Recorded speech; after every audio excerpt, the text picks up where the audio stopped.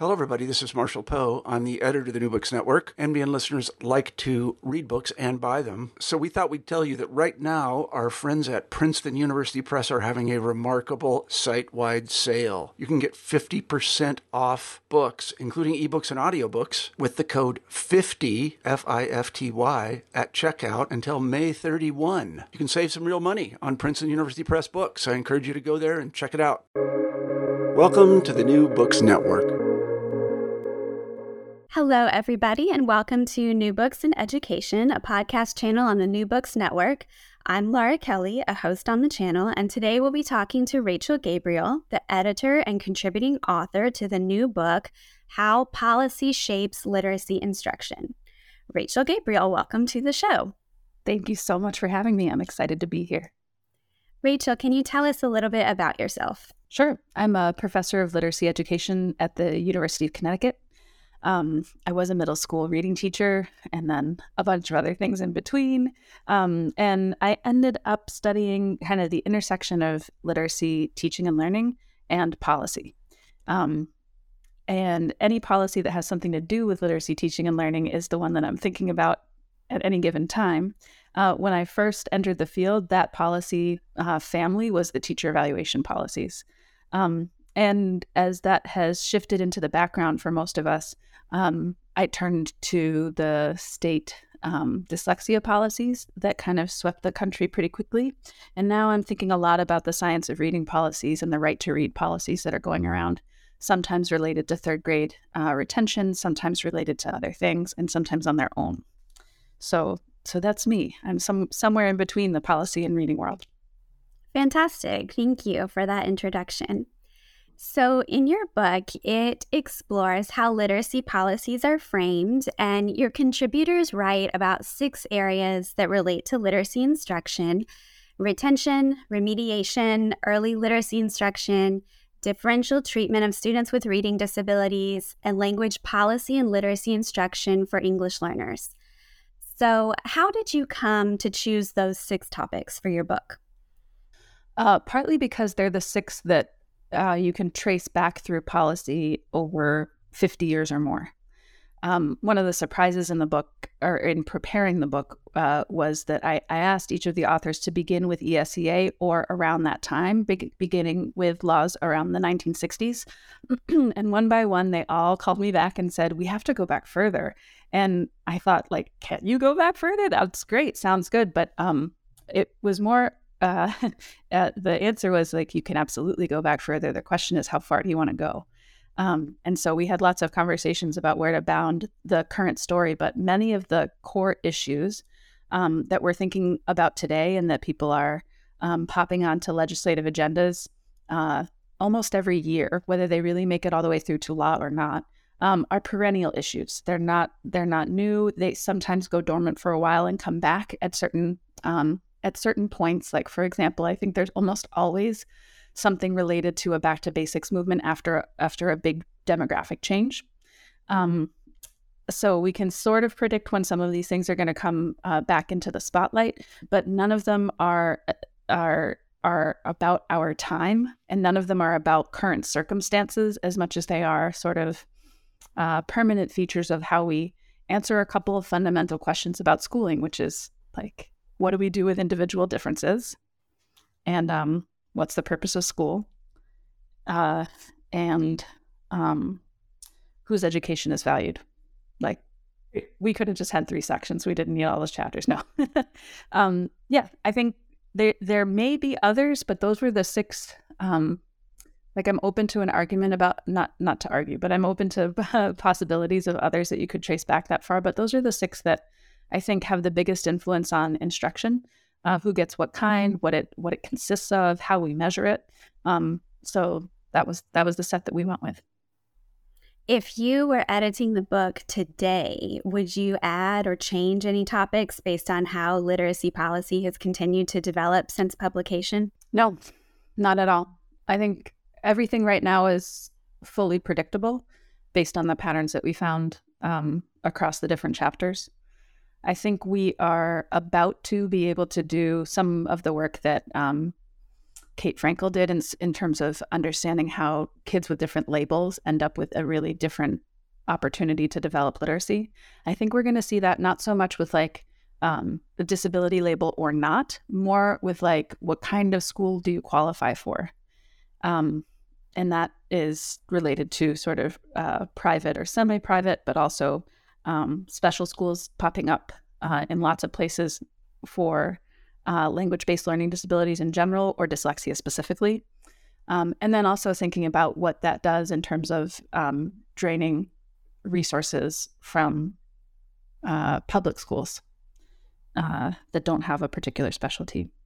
So I think we're going to be able to do some of the comparative studies that look at what is instruction in the same building with theoretically the same policy environment. What does instruction look like in different types of classrooms? What does it look like for students that live in the same zip code but may attend very different schools? And then kind of also thinking about what are the expectations and what does the language sound like when we assume certain way of developing literacy based on early kindergarten screening for literacy difficulty. So why this book now? Is literacy instruction unique in how much it is shaped by policy? And if so, why? It is unique in how much it's shaped, how often it's shaped by policy.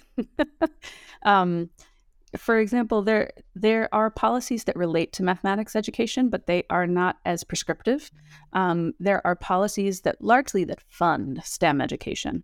Most of the time when that was just agreement. Most of the time when we see a policy that has something to do with STEM, it's about having more of it or training teachers in it. It's about it's a more of this, more of this.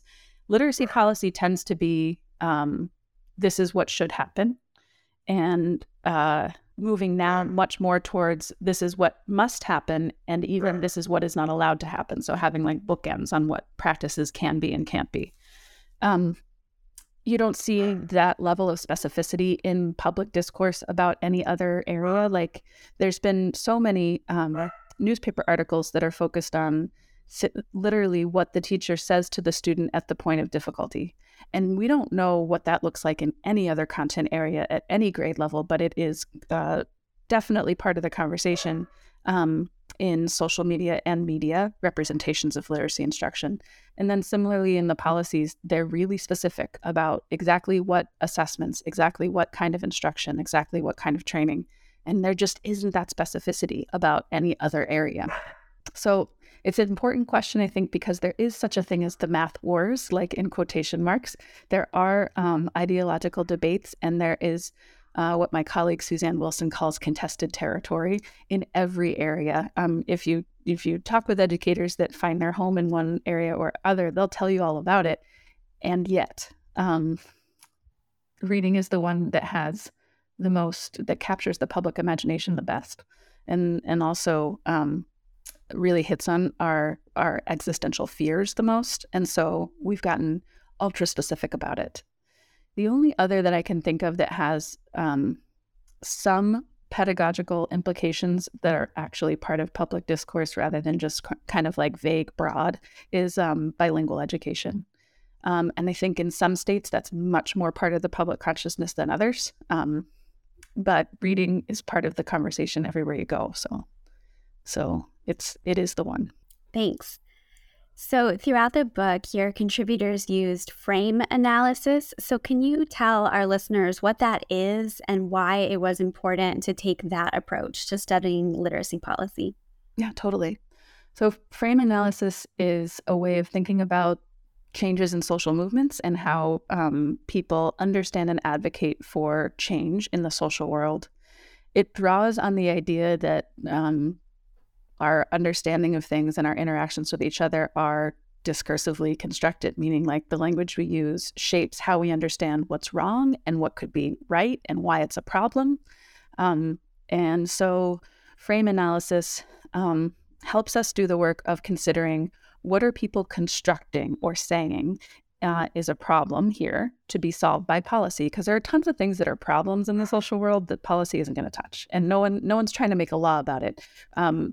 there are many things that we wish would be different, but we're not trying to legislate it.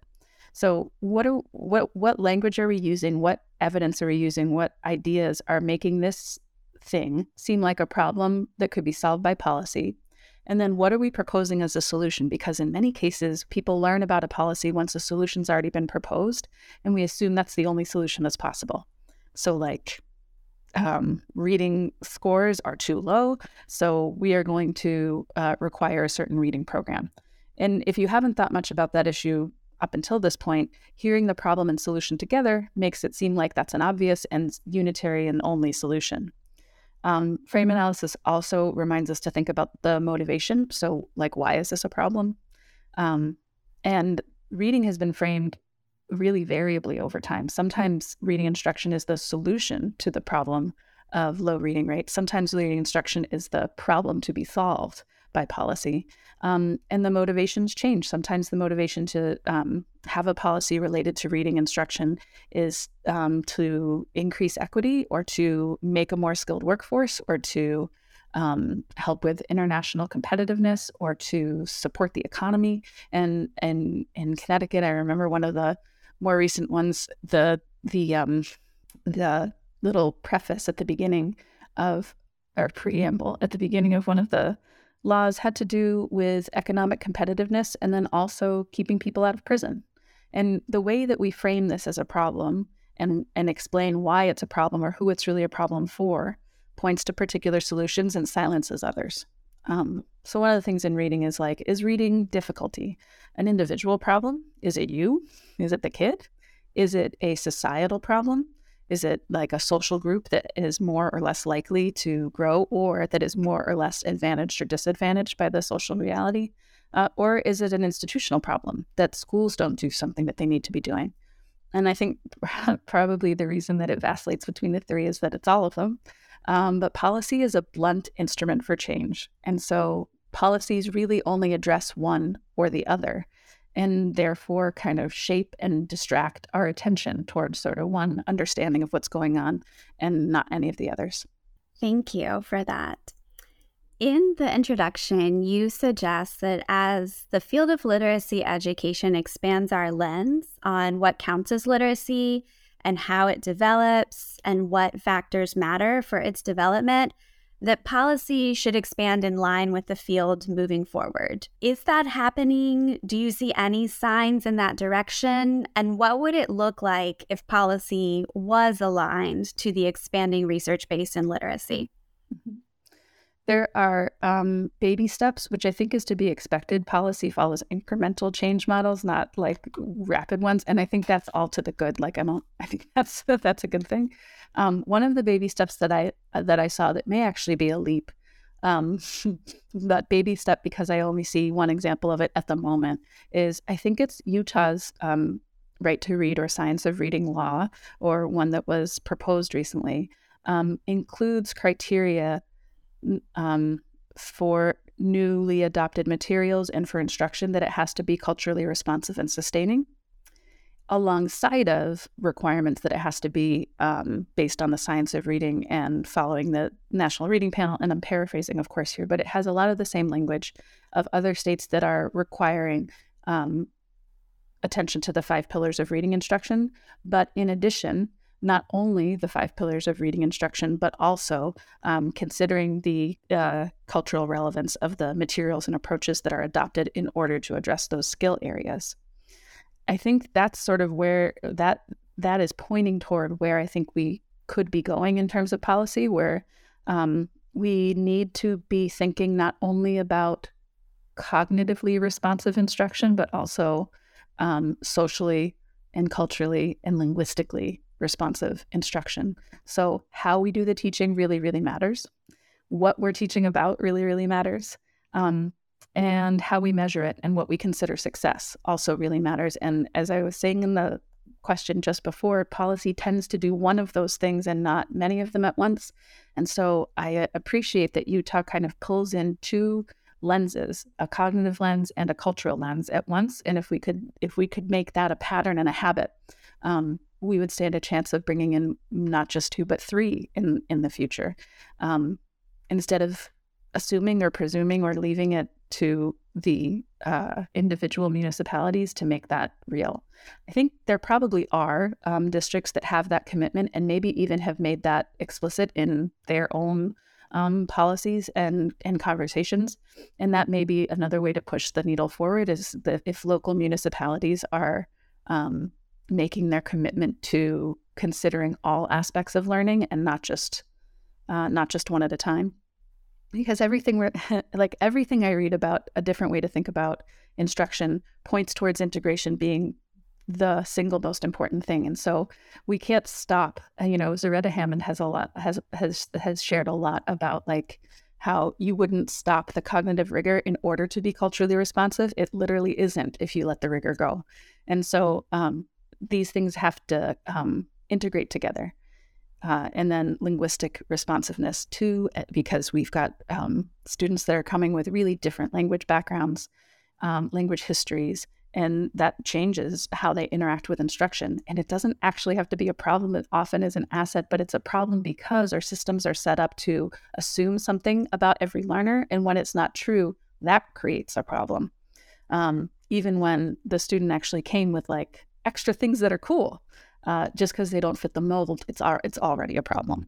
That's exciting. I haven't heard about that Utah policy, so that's a neat baby step forward, as you say. So policy analysis often highlights costs or narrow measures of effectiveness.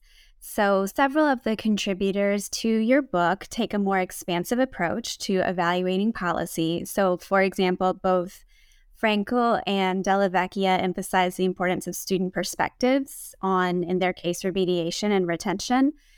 What do you think is often missing in education policy evaluation studies, and why? And how do you feel that this volume takes a different approach? I think there's two layers that would be great to always include in evaluation policies. One of them is sort of an organizational or institutional view of how the policy met the organization. I'm thinking a lot with my colleague Sarah Wolfen about how some school settings and some district settings and school settings are primed for change and are ready for it and are flexible and responsive to calls for change. Because they have the infrastructure to do it. And infrastructure meaning their leadership is coherent and aligned and stable, and they have the materials they need to do a good job of what they're doing, and they have the professional support to do a good job of what they're doing, so they can pick their heads up from the weeds and say, what else could we be doing, or what new would be good too. But there are, of course, by the same token, districts and schools where they are in the middle of a transition already and therefore not in a great position to change or change a lot, or where they have had so many transitions thrown at them over time that they are really mired in the weeds and can't get free to try this new change and give it a real shot. So one layer is just sort of institutionally, how did this change hit this place? Was it a little change for them? Was it a big change for them? That's something I think about a lot as I work with multiple districts in the state that I live in and see how differently they're responding to the same policy, but also that some of them are like, oh yeah, we do that. And some of them are needing to do a 180-degree shift, and that is a much different change process than the district next door or a district that has to do some things, yes, but nothing dramatic, nothing that turns things on its head. So that's one layer of it. And then the other layer of it is the human layer of it. So institutions and humans. The human layer of it is that people have to do these things, and there's always a cost to every change. And is the cost worth it? One of the I recently listened to a podcast called Kelly Corrigan Wonders. Nope, just kidding. I think it was actually called Everything Happens. And on Everything Happens, Kate Bowler was interviewing a rabbi who was talking about tragedies that happen in people's lives and how there often is a silver lining, but was it worth it? And his answer is almost always no. Like, yes, something good might have come out of this. You could maybe find a metric, a single data point that says something came up here. But if you look in the broader scheme of things, what was lost in order to produce that data point? And so I think that question of was it worth it is really an important question. I've seen a lot of intervention studies that make a very small change in one skill area of reading, and yet they have made an enormous disruption in the lives of students, in their identities, in their sense of self, in the school, in the ability of that school to also provide other kinds of instruction or enrichment, or to pay attention to any other kind of assessment data. So we have to pay attention to outcomes because they matter, and we have to value them differently. We have to think about, like, was it worth it? Was all of that worth it for the small change that we see? And are there significant costs that actually have to be balanced if we were going to do this again? Absolutely. Yeah, thank you for that. So some of your contributors in the volume point out that proposed policies can be a distraction from the conversations we should actually be having. So Della Vecchia, for instance, argued that retention is a distraction from a conversation about actually supporting literacy development. So I'm wondering your sense across the whole volume, across the team of contributors, what are the conversations that your team wishes we were having at a policy level? One of them, I think, is about students' self-efficacy and identity development. I think that shows up in terms of thinking about English learners and in terms of thinking about adolescents in particular, and the way that remediation hits adolescents in their development, and the way that enrichment or just embedded support would be much more worth it for them, to borrow my own phrase from a minute ago, or the rabbi's phrase, I guess. Another is the idea of discipline-specific literacies. Alfred Tatum has a new this year book out about considering disciplinary literacy in the elementary grades. And disciplinary literacy is something that I've thought about and worked on for a really long time, mostly in the secondary grades, because I think there's really a lot of room for people to find the literacies that they enjoy and can use as their bridge to development, and can be their kind of reason for showing up at high school. And we can't ever guarantee that somebody's high school schedule is going to be packed full of teachers that they beautifully connect with, whose teaching style matches their learning style, who's are teaching them things that they are just so excited to learn.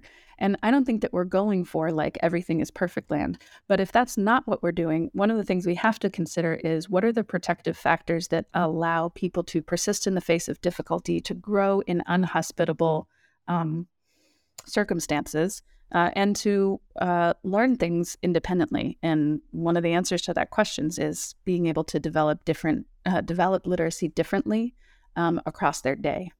So I think each year I had maybe one course that I woke up to go to in my day as a high school student.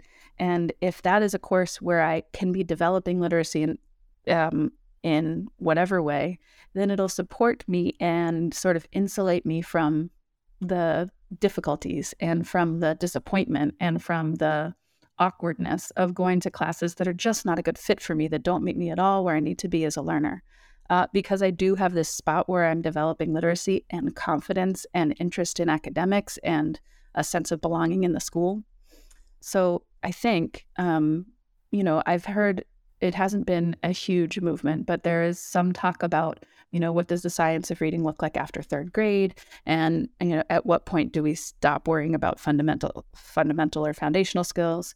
And I'm always nervous about that conversation, only because it's very clear to me that the literacies that are developed outside of an ELA or a mediation context are potentially life-saving, and we will be totally distracted from them if the answer is framed as phonics will solve the literacy problem, let's not have electives. And I know that seems extreme, except it's not. So if you don't score high enough on whatever reading screener as a ninth grader, you are often assigned to a remedial class, which takes away a study hall or an elective. So it mediates your ability to do well in other classes, which will then screw up your electives, or it takes away the elective. In middle school, it's more likely to be an elective or a foreign language. And so if we think about like who is getting what kind of an education, and who's getting what kind of preparation, and whose linguistic prowess do we value, some of those things are built in, and they may not be intentional, they're structural, but that doesn't matter, they're happening. So I think the identity piece and the need to think about content areas. With little kids, the content area thing, especially thinking about like related arts, I think is a protective factor in terms of cognitive development. If we take gym and recess and music and art and minimize their time in the schedule, we are taking away every protection that kids might have from within the school day to grow and make new neural networks and to remember things. It's almost like we're saying, we're going to cut snack, not snack time, just snack. Like it literally is sort of nutrients in that way for a growing and developing brain to be able to move and interact with rhythm and play with pitch and rhyme and match their body to someone else's body. Like this is fundamental to our foundational skills, like phonemic awareness and segmenting and blending and sequencing things, but also to foundational skills in every other area, including, social interaction. And so one kind of dystopian future would be that the limiting of related arts and exercise creates more of a need for remediation in math and reading and in social emotional learning, which is something that can be bought and sold. Whereas really what you're buying and selling when you invest in a related arts program and in recess and gym, I guess gym has some equipment, but you're mostly investing in educators, not necessarily commercial programs or assessments. Thank you for that. So I'm going to read you a quote from your conclusion and ask for an example and some explanation of it. So in the conclusion, you note, and here's the quote, "What seems like grassroots movements often have roots in and resources drawn from national organizations, funded by a handful of powerful elites and reinforced by a loosely coupled network of philanthropists and ed tech companies whose stake in public education is increasingly apparent." So can you explain the background of that claim? And if you have an example that you would like to share, that would be great. So part of the background for the claim is the pattern. There's been a lot of reporting about this recently, specifically around book banning, how book banning is often, there's what we would normally call grassroots advocacy because it happens at a local level, that where people, not necessarily parents or even community members, are showing up at local school board meetings to advocate for certain books to be banned or for certain librarians to be censored or for certain kinds of material to not be allowed in schools, regardless of like specific titles. And those groups are showing up at a local level, or those individuals are showing up at a local level, but they are organized at a national level and they're funded at a national level by political action committees and other groups. The other way that I see this happening is with model legislation that's put out by Eric, or did I say Eric? Alec, sorry, the other man's name that ends with that's put out by Alec, or that's put out by Excel and Ed, which is Jeb Bush's group, getting taken up at the local level and advocated and passed state by state. So it looks like it's just a citizen coming down and saying, here are some things that I think would be really important policy points, but that's not coming out of the grassroots of the local community. That's coming down from a national organization that is communicating with individuals or individuals who are connecting with a national organization and coming forward with talking points and policy points already kind of organized and written out. And we can see the effect of that because there's tremendous similarity across state laws. There's nothing wrong with having a national agenda, but it's not a transparent national agenda.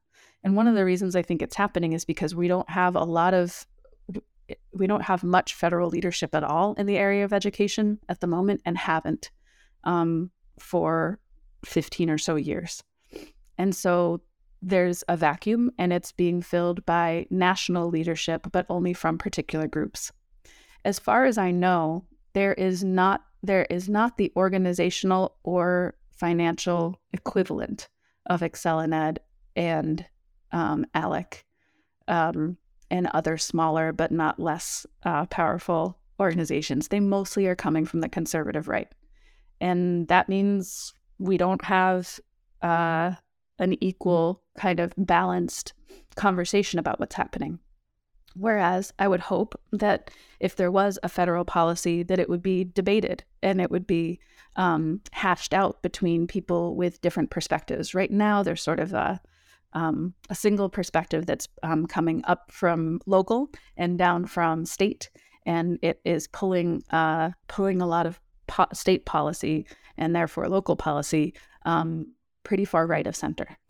I think also if you trace those groups back, I mean, ExcelinEd, if you look at the board, you can kind of see what the makeup is. But my understanding just from reading news articles about book banning and things like that is that many of the smaller groups their funding can be traced back to one or two individual philanthropists or foundations, even if they pop up in lots of different states.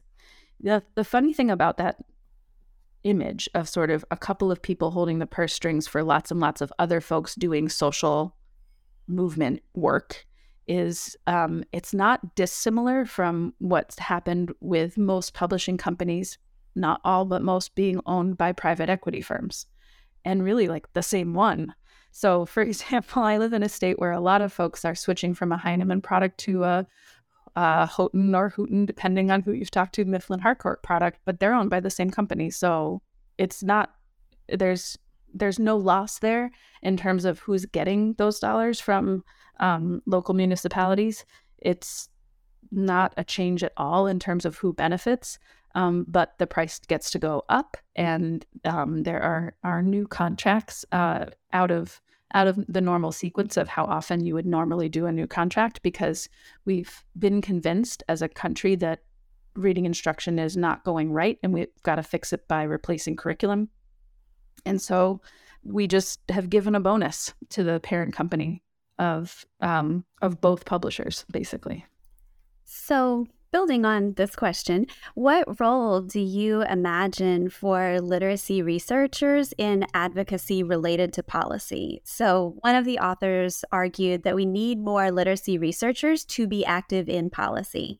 And in the conclusion, you call on the literacy researchers to be active in public scholarship, to inform policy, to try to break out of the cycle of research being primarily reactive to policy. So how can we do that, and what would it look like?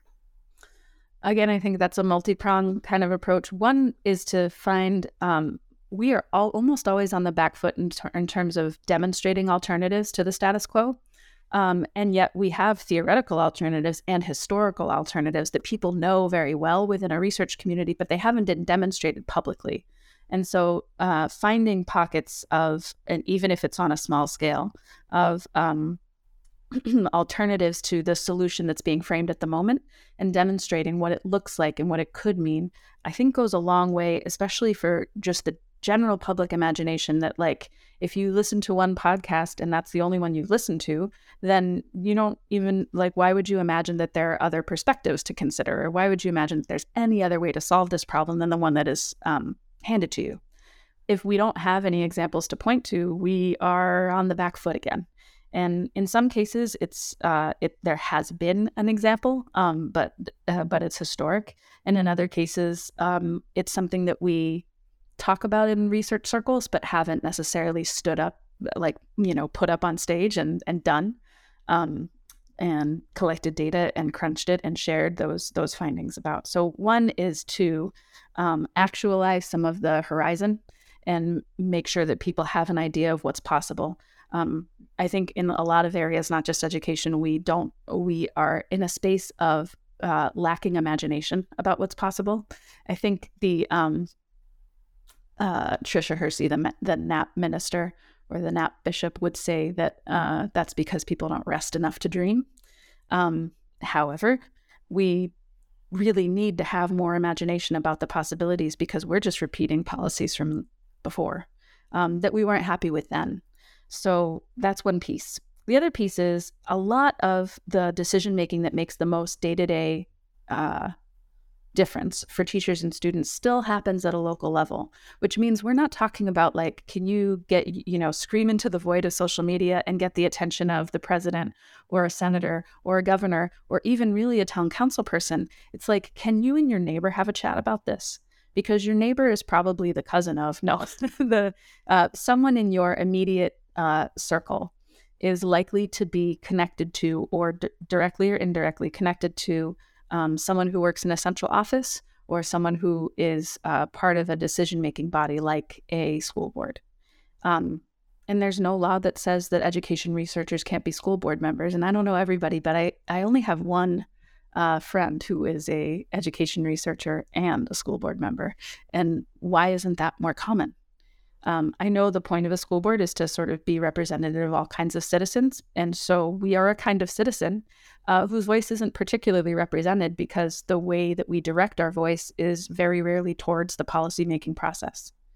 The few times that I have been part of legislative hearings, actively participated in legislative hearings or written to folks at the local level or in my state, it's usually the first time they've heard the piece of perspective that I'm bringing. And that's my fault and our fault. That's not their fault. That's because we exist in a community where we have a lot of shared knowledge and a lot of shared awareness. And it's hard for me to imagine that, like, really, you've never heard of the Matthew effect, but like, why would anybody outside of reading have heard of the Matthew? I mean, that we perhaps assume too much. There's a digest of education research put together by Kim Marshall, which I think is circulated really a lot up here in the Northeast, but I've heard a handful of folks reading it from other places in the country too. And when I have talked with the chair of the education committee at the state level here, and we've asked, like, so how do you get your information? The Marshall memo comes up as like top 3 a lot. Marshall memo and Ed Week. And that's actually a really reasonable strategy for someone who has to stay up on a whole bunch of things all the time. And Kim Marshall does like a really important service by doing that. And it makes me think that if that's it, then there's a lot that we have to share that isn't going to be there. And a lot of it is historic. If it's cool that it just happened and it made headlines, folks are aware of it. But if it's something that we actually have seen over and over again, that's part of our job, is to connect with folks and make sure that they've heard it. So the local connections, I think, are important. And not assuming that people should have known this, but like being the person that is lucky enough to get to introduce the possibility is I think, like an important embedded responsibility of being somebody who's taken a bunch of years to read a lot of research. Emily Hanford, in the couple of times that I've heard her speak in person, has talked a lot about reading over 300 articles. And I think about how many articles researchers read in a month or include in a single paper. And, I just saw a copy of Jen Saravallo's Reading Strategies book, and it has over 1,000 citations in one single book. And the volume there means something about who should be in communication, at least with the people that you know. Absolutely. So before I ask the final question, is there anything else that you would like to say about your book or the topic of how policy shapes literacy instruction? No, I really appreciated the questions that you've asked. I think you're highlighting some of the most important things that are in there, and have given me a chance to talk about some of my favorite things. So I appreciate that. I think the chapter that I debated about putting it, I think it's 6th or so, debated about putting it first or toward the end, is the chapter about bilingual learners or English learners. And part of the reason that it could be sort of way up front, or it could be just part of the mix, is that it touches on so many other issues at the same time. And I think about this as sort of about English learners as almost like the extreme case formulation for a lot of what is happening or will be happening for everybody else. So almost like the canary in the mine for what we can expect to happen for all learners, because it sort of shows us what people really think about folks that don't fit the mold, whether we're working on integration or whether we're working on separation, whether we're working on segregation or desegregation. I think that's an easy place to look. When people say you're only as good as your weakest link, I think about in terms of policy, is this a safe and welcoming and conducive to growth policy environment? The first two places I look are how do you talk about English language learners in your policy documents, and the second is who's in your special education programs and how are the teachers interacting with them. So, when you visit a school, the two places you should park yourself are the resource room and the EL room, and then walk the hallways and then some other places. So I was really grateful to get those authors to come into the fold or come into the book with that topic. And it's the one that I think I don't talk about enough, in part because it is that sort of warning in the distance in my mind. But it's important to pay attention to the warnings. Sure. So our final question, what are you working on now? So I just finished working on a book focused on disciplinary literacy instruction for secondary folks. It's something that has been on my mind and in my coursework and in my research for a long time. But as policy happens in real time, I kept getting pulled away. So I'm really thrilled to have that now 8-year project wrapped up and almost at the stage where it can go out into the world. I'm also really thinking about how to work with teachers to develop resources that support, or just ways of thinking about framing, honestly, ways of thinking about how to navigate changing policy environments in terms of how do I navigate new materials and still teach with integrity, and also in terms of how do I understand these ideas, where they even come from, and is there a way to quell the chaos that surrounds my job so I can do it? I don't know. I don't have an answer to that question, but I think that understanding some of the background and the history of where these ideas come from and what they're really about can help people sort what they do and don't want to respond to, and what they see as really changing what they do, or what they can interpret as in line with it, but with a different understanding. And the last piece of that, I think, is just understanding how the nastiness around reading at the moment is, again, not quite a canary in the mine, but really a product of the way that this particular version of the reading war has existed in 2023, with probably, the first time, I think I say this in the book, about how many weeks the book Why Johnny Can't Read was on the New York Times bestseller list when it first came out in the 1950s. That probably is the equivalent of going viral. And now going viral just means reaching a whole lot more people and energizing or enervating a whole lot more activity and energy around this thing. And so I don't know that it's bigger or worse. It just feels that way because it's the 24-hour news cycle and the way social media works. And yet school hasn't changed significantly. We still show up 5 days a week. We still get the kids that come into the classroom and have to teach whoever walks in the door. We still have this sort of roughly 180-day thing. And whether we're showing up online or showing up in classrooms, the structure of what we're up to hasn't changed significantly, even as the volume has gotten turned way up on some of the things that swirl around us. So I've been thinking a lot about what folks need right now in order to feel like they can teach with integrity and grow as intellectuals and reach out to and reach in with some of those things that we were talking about with related arts, like just in the way that they are with children, even if it's not, go take a class on this, that they still are bringing in kind of a connection to community and a connection to nature and a connection to being an embodied full human, rather than asking kids to strip their humanity, because often teachers are asked to strip their humanities at the door. That sounds like some really important projects and some exciting work. I look forward to seeing what comes out of that. So we're at the end of our time today, but thank you so much for talking about your book. The book is How Policy Shapes Literacy Instruction, a really important work about what's going on currently in literacy policy and the effect that it's having in schools. Thank you so much for being here today. Thank you so much for having me, Laura. It's been a pleasure.